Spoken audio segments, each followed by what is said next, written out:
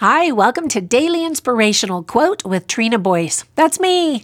Today's inspiring quote is by William James, who was an American philosopher and a founder of the psychological movement of functionalism. He stated, quote, "The art of being wise is knowing what to overlook," end quote. When I read this quote, the first thing I thought of is how it applies in marriage.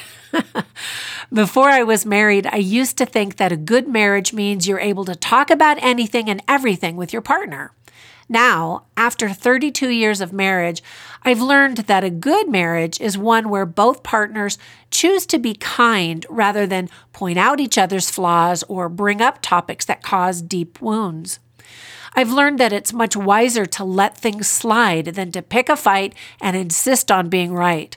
I've learned that it's wiser to overlook my husband's imperfections because I know he's trying his best, and honestly, my perfections far outnumber his anyway. We just celebrated our anniversary last week. I'm so grateful for a kind husband who is wise and tolerant of my imperfections. Sometimes we wonder what our life would be like if we had only married someone else. But another wise thing someone once told me about marriage is choose your love and then love your choice. So today, make sure you don't make a mountain over a molehill, whether it be in a relationship or at work or somewhere else. Some things are definitely worth fighting for, but many things aren't.